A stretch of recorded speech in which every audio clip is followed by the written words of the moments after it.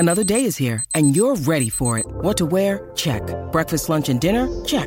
Planning for what's next and how to save for it? That's where Bank of America can help. For your financial to-dos, Bank of America has experts ready to help get you closer to your goals. Get started at one of our local financial centers or 24/7 in our mobile banking app. Find a location near you at bankofamerica.com/talktous. What would you like the power to do? Mobile banking requires downloading the app and is only available for select devices. Message and data rates may apply. Bank of America N.A., member FDIC. Your brain needs support, and new Ollie Brainy Chews are a delightful way to take care of your cognitive health. Made with scientifically backed ingredients like Thai ginger, L-theanine, and caffeine, Brainy Chews support healthy brain function and help you find your focus, stay chill, or get energized. Be kind to your mind and get these nootropic chews at ollie.com. That's OLLY.com. These statements have not been evaluated by the Food and Drug Administration. This product is not intended to diagnose, treat, cure, or prevent any disease.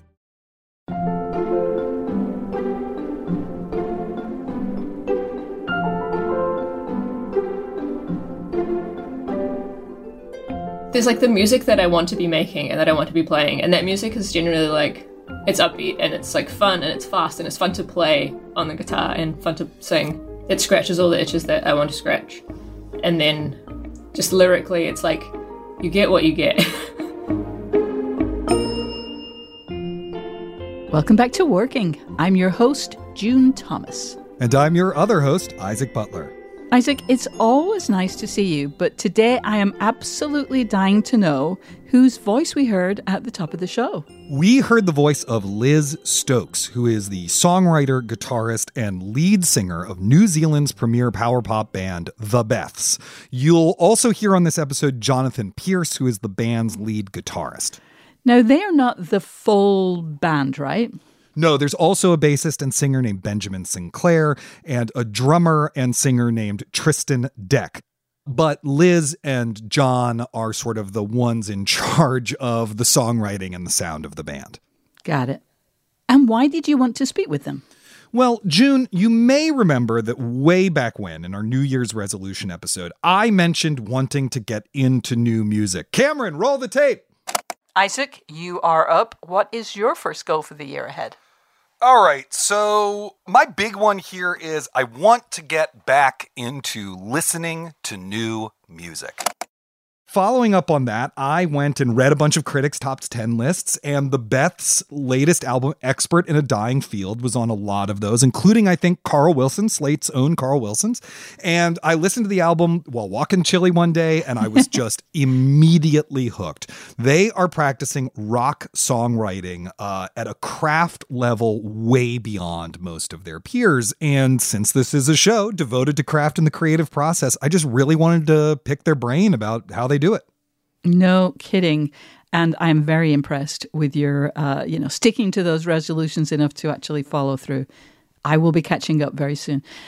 I am really excited to hear this interview, but I believe that today there will be a very special extra segment that is exclusively for Slate Plus members. What will they hear?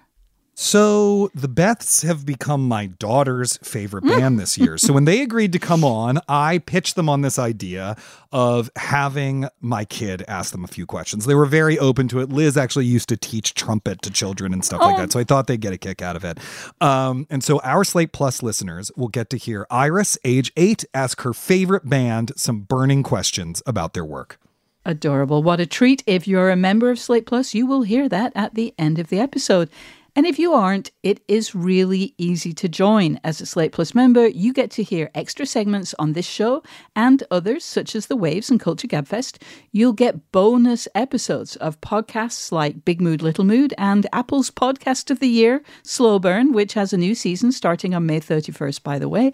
And of course, you will never hit a paywall on Slate.com. To learn more, go to slate.com/workingplus. All right, let's hear Isaac's conversation with Liz Stokes and Jonathan Pierce of The Beths.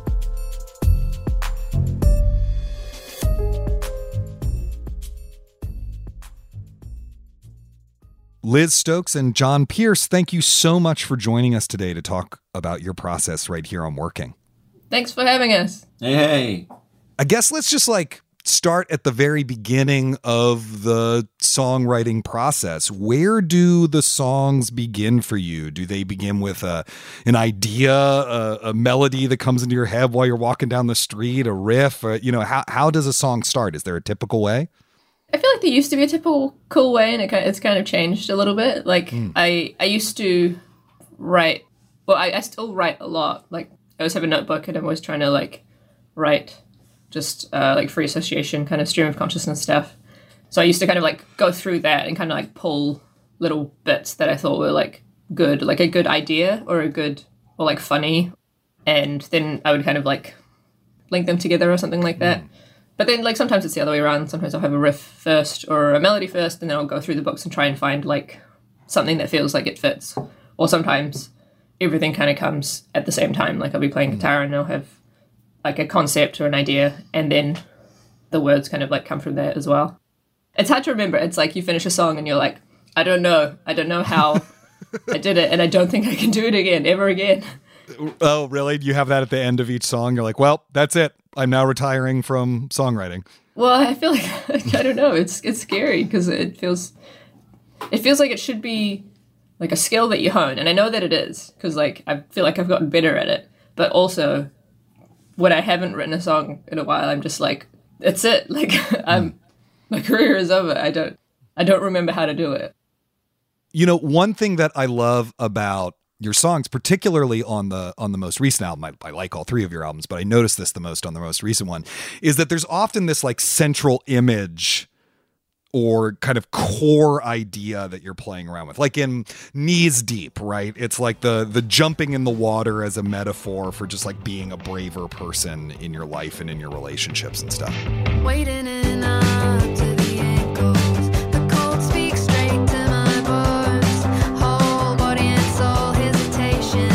I am a coward turned to stone, I stay there. So, for example, with that song, did it, like, start with, yes, I'm going to talk about jumping into the water as a way to explore interpersonal bravery? Or is that something that developed kind of as you revised it and as you thought about it and dwelled on it more? Can I remember? Because the Knee Deep is a song that, like, it started as another song that I wrote in, like, 2018. And it was, like, an example of a song where I had very few of the lyrics are the same, but, like, the idea I liked. And so I had, like, a good idea, but, like, a bad song. It was just kind of boring and, like, slow. And I kind of, like, was like, oh, well, don't need that one. And then later on was like, okay, I'm going to write another song. And I feel like there's something to this idea. I feel like for me, there's a lot of songs that I like. Like, I like story songs or, like, character songs. And I like, songs where, like, the lyrics are just, like, cool feeling words. But I just always tend to write different kinds of songs. Like, I tend to write songs with, like, a central idea. There'll be, like, a verse or a chorus, which will be the first part of the song that I'll finish. And it feels like there's an idea there. And then it kind of branches out from there. And it just makes sense to me to kind of, like, have those connections. Like, it would feel weird to me to kind of just ram kind of different ideas, even though that would work, I think. Like, you can have a song that's, like, pieces of different kind of ideas. It just feels right to me to kind of, like, extrapolate from one idea and build the song from there.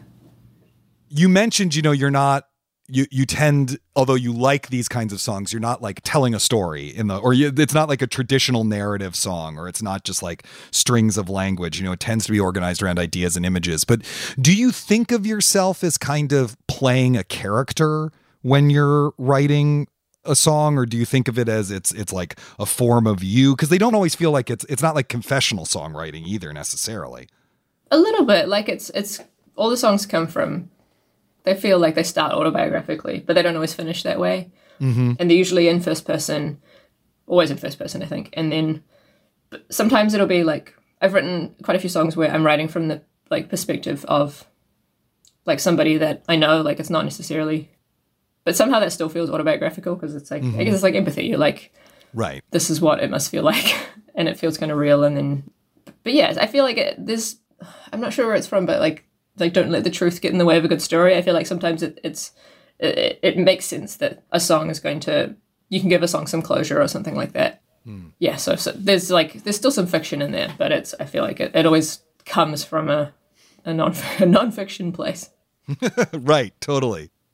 I've also noticed there's like a few of the songs where, you know, part of the central idea is this kind of ironic tension between the music and the lyrics. So, for example, like Not Getting Excited is an incredibly musically excited song. There's tons of tension and release. It's very fast. It's the opening number. It's a burst of energy. I'm not getting excited, 'cause the light on the fire's gonna be hiding. Or Silence is Golden is a song about how you want quiet, and it's the loudest and most chaotic song on the album, as far as I can tell. The sound, the sound, the sound, the sound, the sound, the sound, the sound, the sound.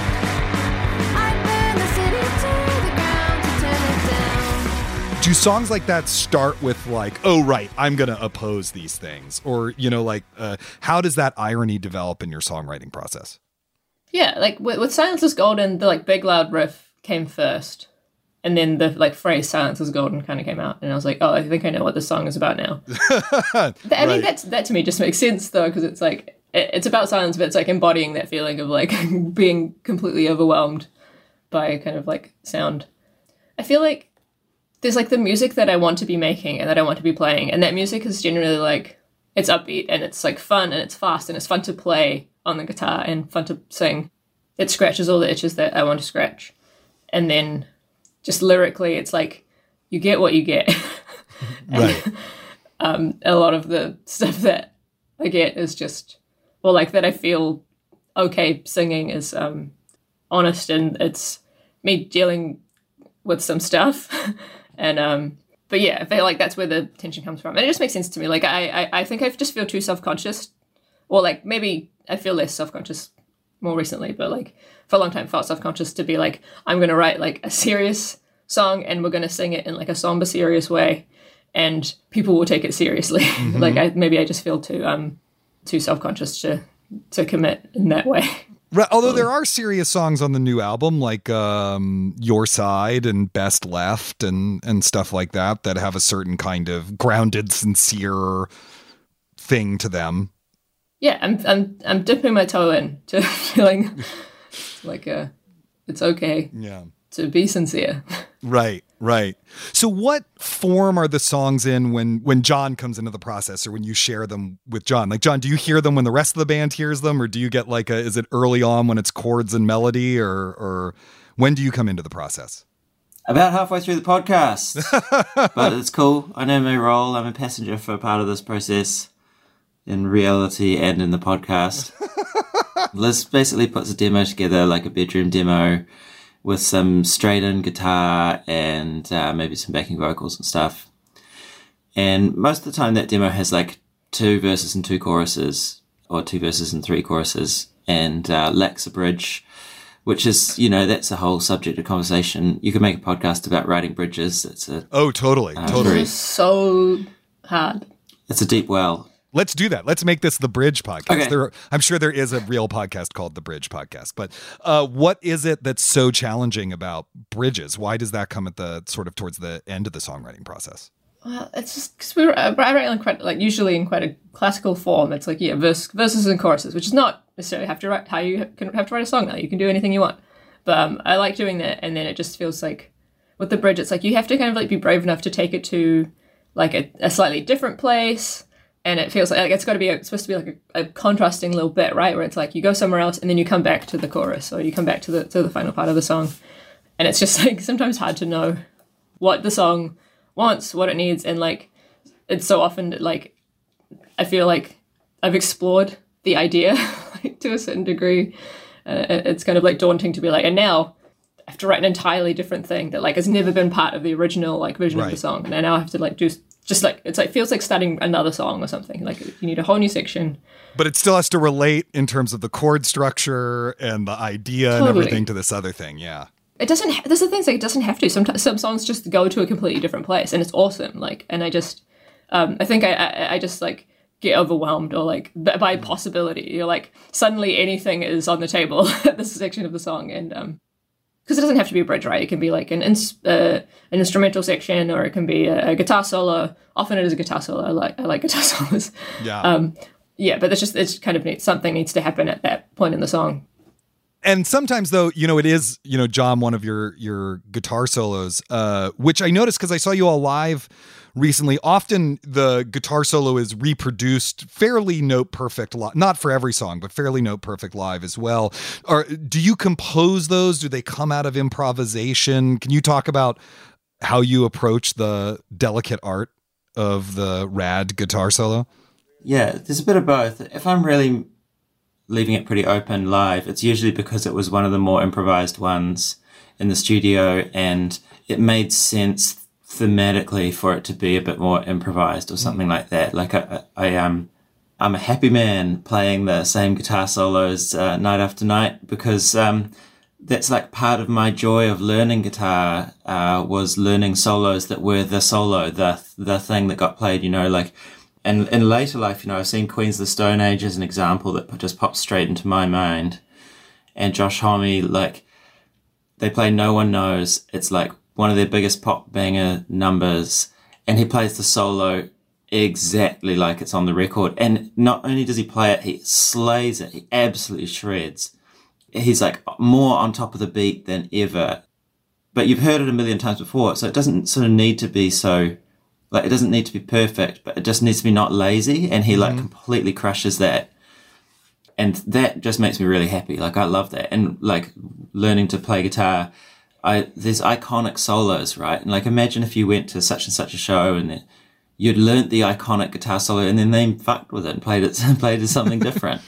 It's like, no, it's a bit of a shame. It's not really an improvisation. Yes, they're kind of compositions, and I kind of pride myself on finding little like isms inside of the solos, on like finding something that is like a trait of the mechanism of the guitar, or a trick. Like I try to make things where if other guitarists learnt them, they would be like, oh, I see the trick. Mm-hmm.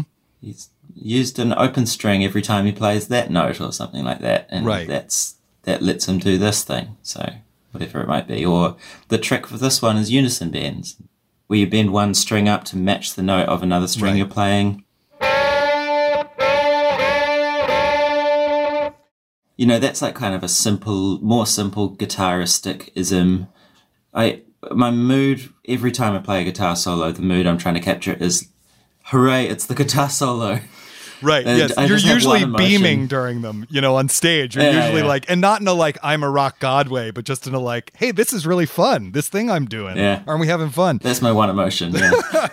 And I also noticed live, one thing I was really fascinated by live is that even within a song, you two will switch off who's playing a melodic line and who's keeping rhythm on the chords sometimes. And I was interested in what happens in the songwriting process that results in that.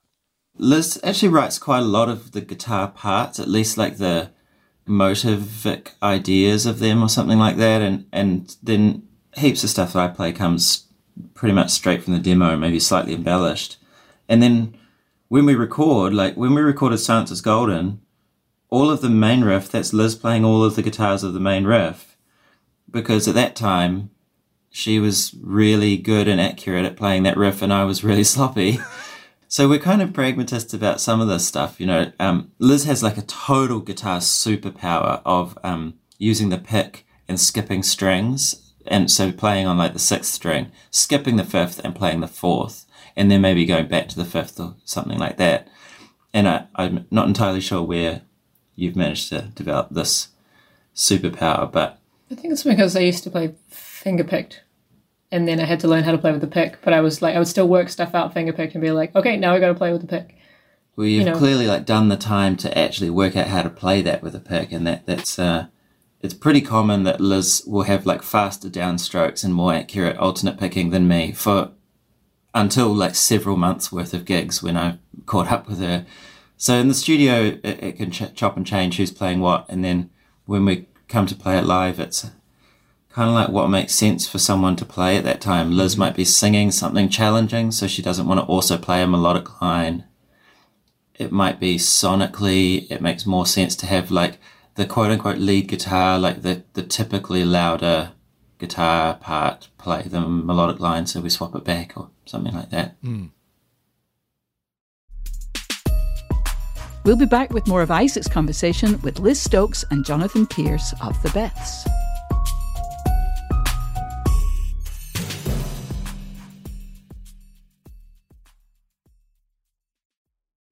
What's the best way to learn a language? Immersion, living where the language is spoken and using it every day in everyday situations.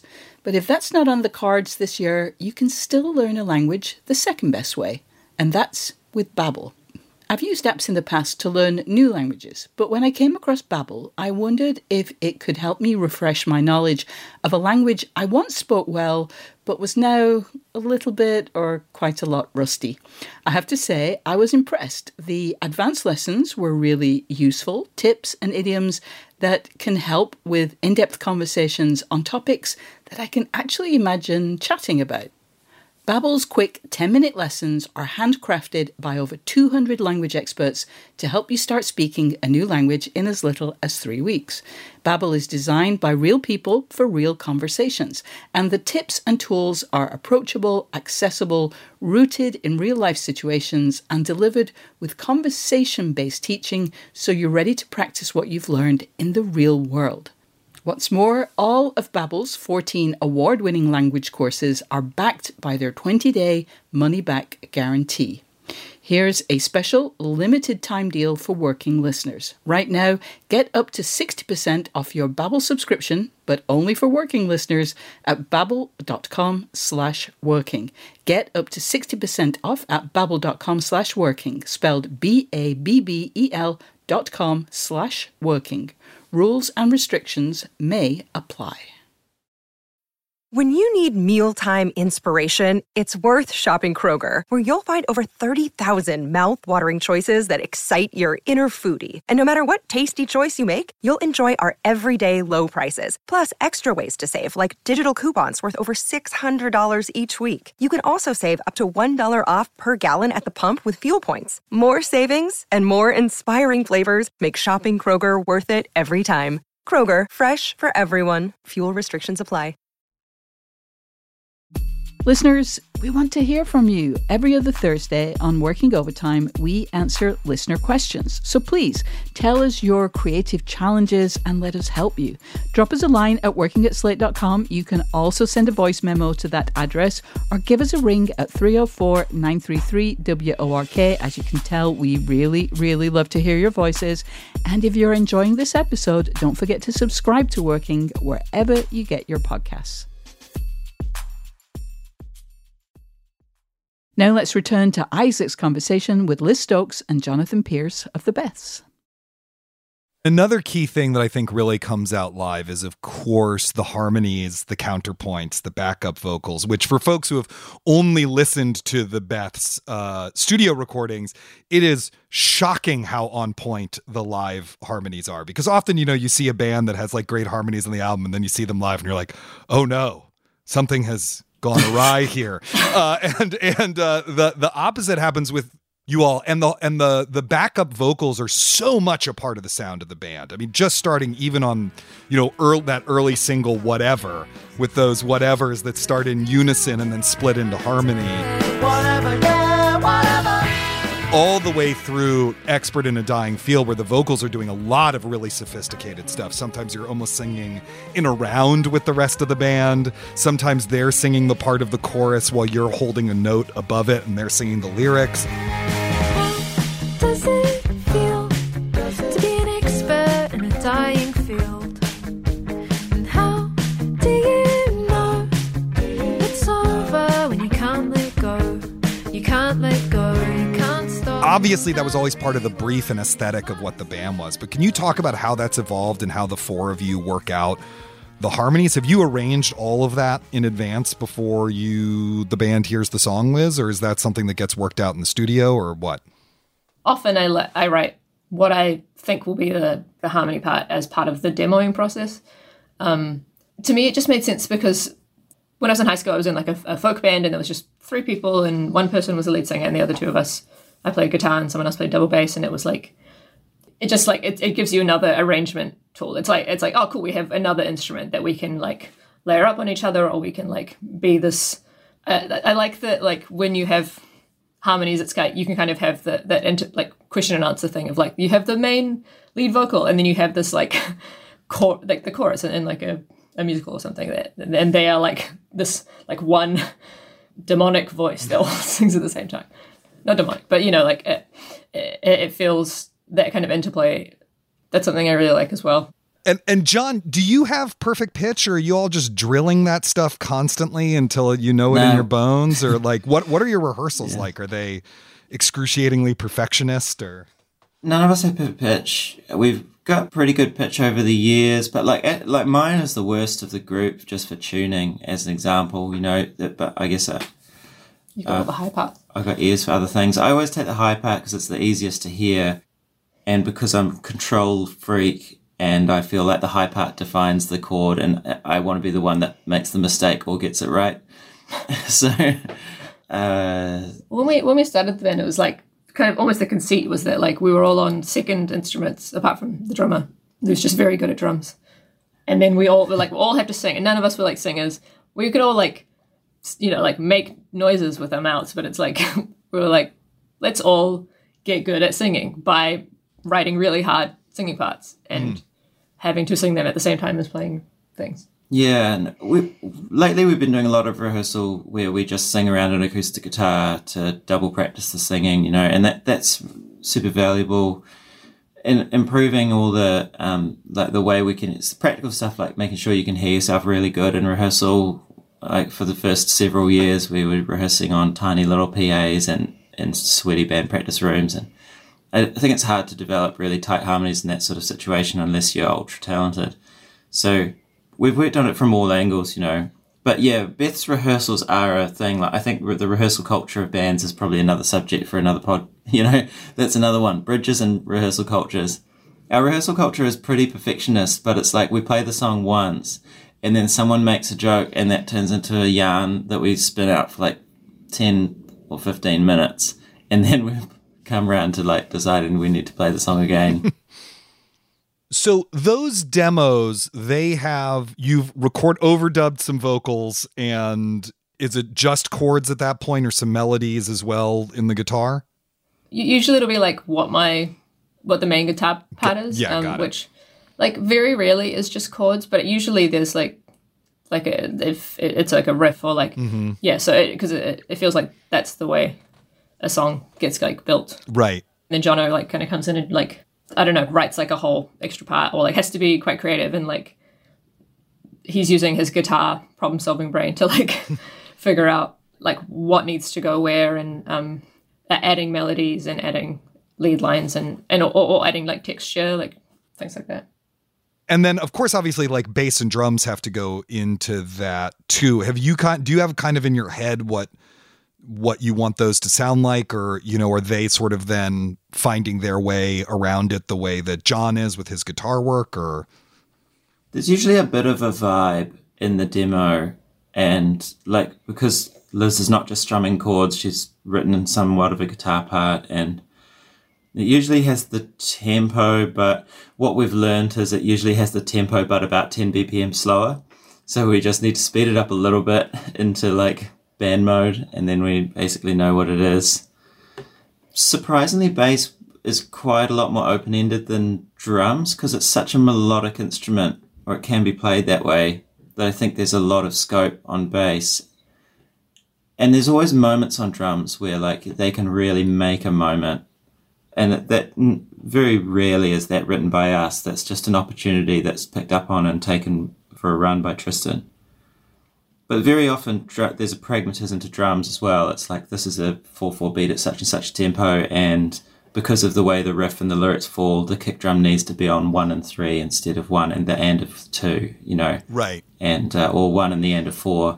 And like those might be like the classic beats, and you just pick which one fits with what else is happening and pretty much play that. That's how I view drums, which is quite reductive, and Tristan would get grumpy at me for saying that, but they still have their moments, the pre-chorus moment and Out of Sight, for instance. It's like open-ended and much enhanced by a little bit of a flourish on the drums.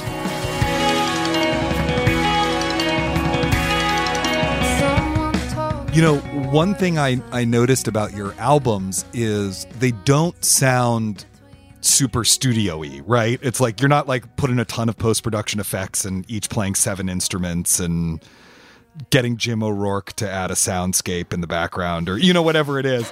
It feels to me, and please correct me if I'm wrong, that you're trying to preserve as live a feel as possible, even though obviously that's through careful manufacture.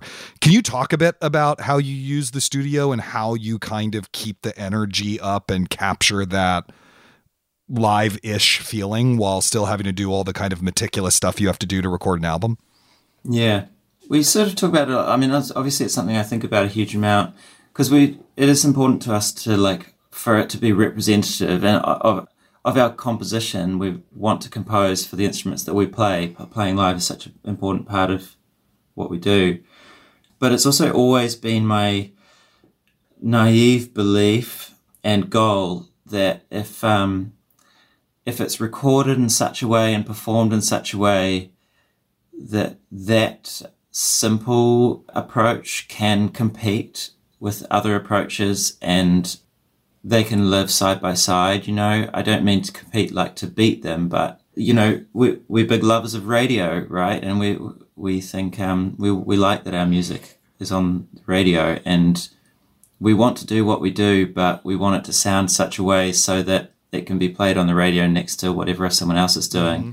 And someone else might have chosen to do way more layering and way more like quote unquote studio sound or something like that. So I think that's what I've been chasing as a producer for a really long time, is like a way to capture and reproduce more or less a live band with the minimum of pressures on the musicians to change their mode. And I think what the result has come out to be is like, you could almost call it vague, but it's just like the sound doesn't really sound exactly like anything, because it's kind of just trying to sound like the best possible version of what we played. I mean, if other people are hearing things that I'm not, they can tell me, but I don't hear any really obvious, like, oh, this is such and such a production style. Right. For a long time, it was hard to find like things to compare to, just because like our songs are really dense and like fast, and so there's not a lot of space. Like usually, it's like there's not a lot of space between notes, and then the guitars are all distorted, and so they're like filling up kind of every crevice, but not in like a big washy kind of way. It's like everything's a very tight, and everything's got to be punchy, and the riffs have got to be heard. You've really got to like dig to find room in the mix for everything, because there's just a lot of space being filled. Yeah, it's a shockingly technological process, but I remind everyone that I can about this fact, and somehow no one has ever thought about it before, but rock and roll music is a really technological music. Yes. It's not possible to do it acoustically. The drums are just too loud, and that means the guitars have to be loud, and they're all amplified, and the distortion is a factor, and, distortion tends to happen from volume. And then you can't hear the singer over the top of that. So then we have microphones and PA systems and things like that. And that's the bare minimum of technology required to make rock music happen, let alone what you need in the studio. It's a shockingly technological process to try and get a loud rock band sounding naturalistic, as if it was an acoustic band or something like that, which is like a trend right now. Like, I don't think grunge was really trying to sound naturalistic, but the stuff that's on the radio in our world, we might be played directly after a Phoebe Bridgers song, which definitely works acoustically. It's an acoustic volume in general, and there's an authenticity born out of naturalism to a Phoebe Bridgers performance, which we would sound like contrived next to if we weren't sounding like a naturalistic rock band or something like that. This is what goes on in my head. So then that's how I have to make it. But that's what rock music kind of always is. It's real technological. And I think that's like generally music styles kind of tend to progress on technological lines, and we've like chosen a subset of musical technology that makes sense for us. Mm-hmm. I think acknowledging that and embracing it is part of what we do. Finally, you're a band who, I assume, like a lot of bands, live performance is a significant part of your lives. And of course, New Zealand, your home nation, had amongst the strictest border controls during the early times of COVID, which I imagine had to kind of impact what the band was and how it worked in some significant ways. Can you just talk about how the band evolved maybe, or responded to the challenges of trying to be a working band during that early time of the pandemic, and what changes you feel like maybe it brought on after? Yeah, sure. So we were had finished recording our like difficult second album, and like handed it in on like March the 5th in 2020. And so, and at that point we had a decision, like once everything had locked down, it's like, do we delay the release of this album, or do we put it out when we decided we were going to put it out in July, I think. And we decided to go ahead with it. And we made that decision with a dearth of information as well, right? We made it like sitting on a beach in New Zealand, wondering like, what is this thing going to be? But then like we had it weirdly, we had like maybe one of the best 2020s of any band in the world, just because we managed New Zealand had the border closed and there was quite a hard lockdown, and managed to like eliminate COVID from the country for most of 2020. And so we did like a national 11-date tour of New Zealand, which is a lot of shows. Normally you only do like 3 or 4 because there's not many big cities. So we played a lot of small towns and stuff. And we played a big show at the Auckland Town Hall, which is our biggest ever show. We got like a lot of press in New Zealand, I guess, because there was like not a lot going on. We played summer festivals, music. There was a whole festival season and stuff like that. Season in New Zealand, But we also did live streams and like tried to put an album out internationally at that time, and so we had to like try to find people, and it felt pretty fraught at times. Like we weren't sure who was listening or if anyone was really listening. Yeah, that was kind of weird. So we got to play a bit in 2020, which was great, but then 2021 was extremely quiet, and that was when we were recording the next album. Yeah, I don't know. It was a weird time. We were also like really lucky that in New Zealand we were able to get like a wage subsidy. Like, so none of us was like, well, just I've got to switch careers right now. Like that was. Well, we all kind of thought that for a second, anyway. Yeah, because everything was on the table. But I feel like that's an important point to make as well, just because that was what allowed us to kind of like keep going as a band and keep making stuff and keep hopeful that we would be able to tour again. Yeah. Internationally. Amazing. Liz, John, thank you so much for joining us here on Working to talk about your process. Thanks for having us. Thank you. Up next, Isaac and I will talk about harnessing the unconscious and how you prepare yourself to take on the work that is generated from collaborative feedback.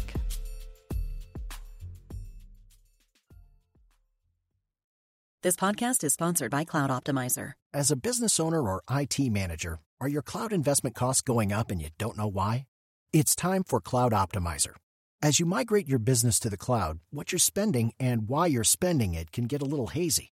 But Cloud Optimizer clears up the mystery and puts the cloud to work for you. Cloud Optimizer starts by analyzing usage patterns, right-sizing resources, leveraging discounts you may not be aware of, implementing automation, and much more. And by reducing unnecessary expenses and maximizing performance, Cloud Optimizer guarantees you a savings of 5 times what you spend for their service. As you utilize cloud-based services more and more, you don't have to lose sight or control of your spend. You can stay agile, streamline your costs, and optimize your performance, plus save significant money with Cloud Optimizer. Make the cloud work for you with Cloud Optimizer. Get a free assessment and find out how much you can save by going to cloudoptimizer.com. Go to cloudoptimizer.com for your free assessment. That's cloudoptimizer.com. Isaac, I learned so much from that conversation. The specificity of your questions revealed that you are knowledgeable about the technicalities of rock and roll performance. Have you spent a lot of time playing in bands? I actually have not. I've always wanted to do more of it, but I haven't played in a band since my high school band, Lincoln on Stilts. Shout out to Dave Hanlon if you're listening to this. But, I have a good layman's grasp on how music works. I have friends who are composers. I have friends who play in bands. I will often, look up a chord chart and play a song and sing it to myself on my ukulele. I should probably insert a little special thanks here, actually. My friend Adam O'Fallon Price, who is a wonderful novelist, used to play with his band called Mayflies USA, who are themselves kind of a power poppy band. And I sent him the Beths to listen to, and he got really into it. And so we would kind of pick apart their songs and what they're doing a lot. And that really helped me to prep for this interview. Wow, that sounds great. I loved hearing Liz's explication of her songwriting technique, which often starts with stream of consciousness writing that she pulls an image or a line from, and then gradually that inchoate notion, which comes from a very loose part of the brain, evolves into something more structured, and specifically a demo that she hands off to Jonathan, at which point he becomes involved and adds his skills. That just fascinated me. And this might seem silly, but I think because songwriting is often done well by very young people, it can seem slightly magical, something you're either gifted at or you're not. And it sounded to me like Liz's process begins with magic, but then goes through rounds of revision that bring experience and technique and maybe even science into play. What a journey. Yeah, I agree with you, but I will say that isn't initial magic of inspiration plus incredibly hard, thoughtful work of revision how great art gets made, whether you're a writer or a painter or whatever. I often think that the technical craft stuff we learn as artists in whatever field we're in is most relevant in the revision stage. That's actually when you're thinking about, I shouldn't use the passive voice or whatever, or impasto, or I don't know what painters do. Anyway, it's most useful when you're revising or when you aren't feeling inspired and need to work yourself into the space where the spark catches and a fire starts. I think young people are particularly good at rock songwriting because they're often less inhibited about that initial creative spark. They don't know enough to be cynical about their work yet, or they might not know enough to say, this song kind of sounds like this other song by Paul McCartney, which I think can really get in people's way. Us old fogies are trying to get back to that less inhibited place where we can be more open and just kind of go with whatever the impulse is and worry about refining it later. Yeah, and I think a lot of what I think is probably a romance about songwriting comes from this very cliched notion of the black kind of art students' sketchbook, where the people have written out the lyrics to songs and maybe some chord notation, in their sort of, teenage handwriting. And you see that years later, maybe on an album cover. I'm revealing my age right there.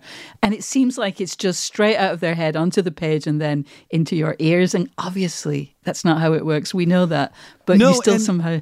But that initial spark is important.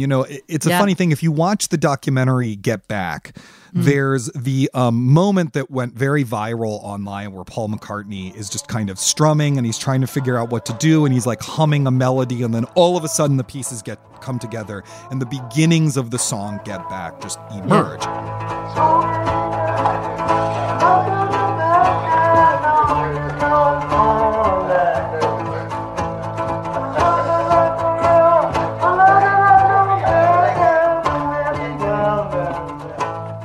People went crazy about that, but actually it's if you've ever written a song or you talk to people who write songs, that's actually what songwriting often is. You're fucking around on the instrument and then suddenly you're oh, that sounds good. What's a word that would go like that? And it emerges like that. And in fact, a lot of writing's like that. You pace around and then you jump onto your keyboard, you write a sentence and suddenly something comes out. So it is a miracle, but it's the kind of miracle that happens all the time all over the world. Yeah, and you got to put yourself in the position for the miracle to happen, which is probably sitting at your desk or scribbling into that black sketchbook. Absolutely. I know it's a bad habit of mine to compare other artistic pursuits to the one I work in, but, here we go again. Hearing Liz talk about the resistance she sometimes feels when John responds to her demo, which is basically the first draft of the song, he will sometimes ask her to write something else to accommodate the bridge or a solo or to take a different approach that he thinks the song should have. And that's like when a nonfiction writer gets an edit back, right?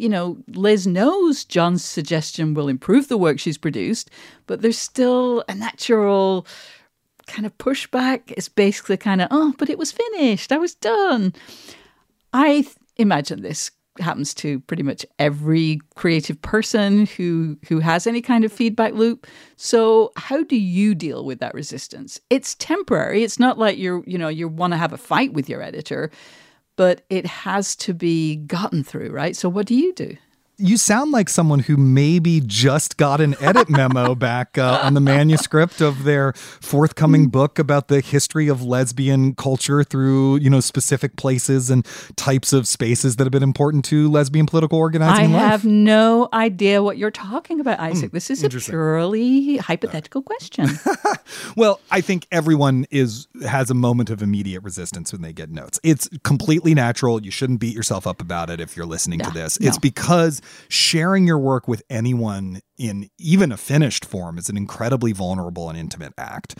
And that's even true if it's an editor, at a newspaper that you've never worked with and you're just sending them a draft, which I did yesterday on a piece. And, it's anxiety producing. You're really opening yourself up there and then they're going to respond. In John and Liz's case, that's a relationship that goes back to high school. They've been working together for a long time. They trust each other a lot and they're still going to feel that way. Ben Hyman, my editor at Bloomsbury, we're about to start working together on our third book. I still feel like when I get notes from him, there's a moment where I'm like, oh, I don't know that I want these, even though I know I trust him. Yeah. When you know the person well and you have a trusting relationship, you just have to hold on to that. Yeah. Yeah. This is one piece of advice that I will say if you are getting notes from, someone you don't have a long-standing relationship with, is that you are also learning about them through this process. Yeah. It's not actually all about you. And you're learning about their taste, where the two of you might differ, and it's really important to think of their notes. A friend of mine has this good adage about editors, that editors think they're the doctor, but they're the patient, because what they're actually doing is diagnosing. They're like, ow, my stomach hurts. Right. And so their solution to the problem may not be the correct one, but they may have stumbled upon a problem that needs some other fix. So it's okay to ask a lot of questions about the notes. Real questions, not pushback questions, but real questions. It's okay to explain what you were trying to do and then say, obviously, I didn't do it. Do you think there's a better way to do this, or do I need to be doing something else? Like, get into that dialogue, particularly if it's someone you're going to have a long-standing creative relationship with, like editing a book or being in a band, because otherwise I think you're going to find yourself in some trouble if you're just like, well, I have to blindly take all these notes. No, you fucking don't. Talk to them about it, and you'll get better feedback as a result. Totally. And I'm very glad that I've never worked with an editor who, I just felt we were kind of speaking different languages. We weren't hearing each other, in either direction. I've never had that. But I think, Mike, you've given a lot of great wisdom there. But I think, there just is this feeling, even when it's someone you trust, even when you agree with everything they say, where you're just like, oh, but I was finished. And you weren't. There's a lot more work to do. But somehow it's just like, you just have to get past that point and be like, okay, now we're in for another round. Let's roll our sleeves up, whatever the cliche might be. But yeah, it's going to be great. I loved how much music we heard in the interview. Thank you, Cameron. But naturally, we only heard very short snatches of the songs. Once listeners have finished this episode, if they're curious to hear more from the Beths, what one song, just one, would you direct them to in order to get a sense of the band's style? The easiest thing is this. Go to their latest album, Expert in a Dying Field, play the first track, which has the same title. I could go beat by beat through what it's doing at each moment that makes it like this sophisticated little pop masterpiece on a craft level, because every choice they make in that is exactly the right one, down to when is the harmony going? Who is doing this? When is it switching from major to minor? But doing all of that makes it sound laborious, when actually it's just a really fun anthemic song. You will really like it. Or if you don't like it, this is not the band for you. Yeah, that's a great test. Well, I need everybody to go and listen to that. But before we go, we got to say thanks to a few people. And also mention that if you enjoyed this show, why not subscribe? You can do it wherever you listen to your podcasts. That way you'll never miss an episode, and a reminder that by joining Slate Plus, you'll get ad-free podcasts, extra segments on shows like Slow Burn and Big Mood, Little Mood, and you'll never hit a paywall on the Slate site. To learn more, go to slate.com/workingplus. Thank you to Liz Stokes and Jonathan Pierce of the Beths, and to our producer, Cameron Drews, who is an expert in every field. Some additional thanks to YouTuber Marty Music for providing us with the lovely sound of the Unison Band. We'll be back next week with June's conversation with prolific and acclaimed mystery writer Ellen Hart, who's most famous for the Jane Lawless series of novels. Until then, get back to work.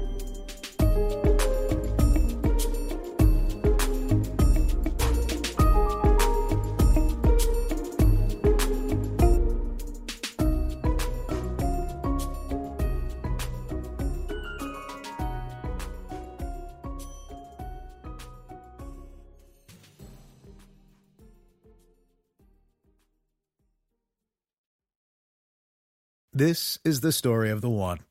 As a maintenance engineer, he hears things differently. To the untrained ear, everything on his shop floor might sound fine, but he can hear gears grinding or a belt slipping. So he steps in to fix the problem at hand before it gets out of hand. And he knows Granger's got the right product he needs to get the job done, which is music to his ears. Call, click Granger.com, or just stop by. Granger, for the ones who get it done.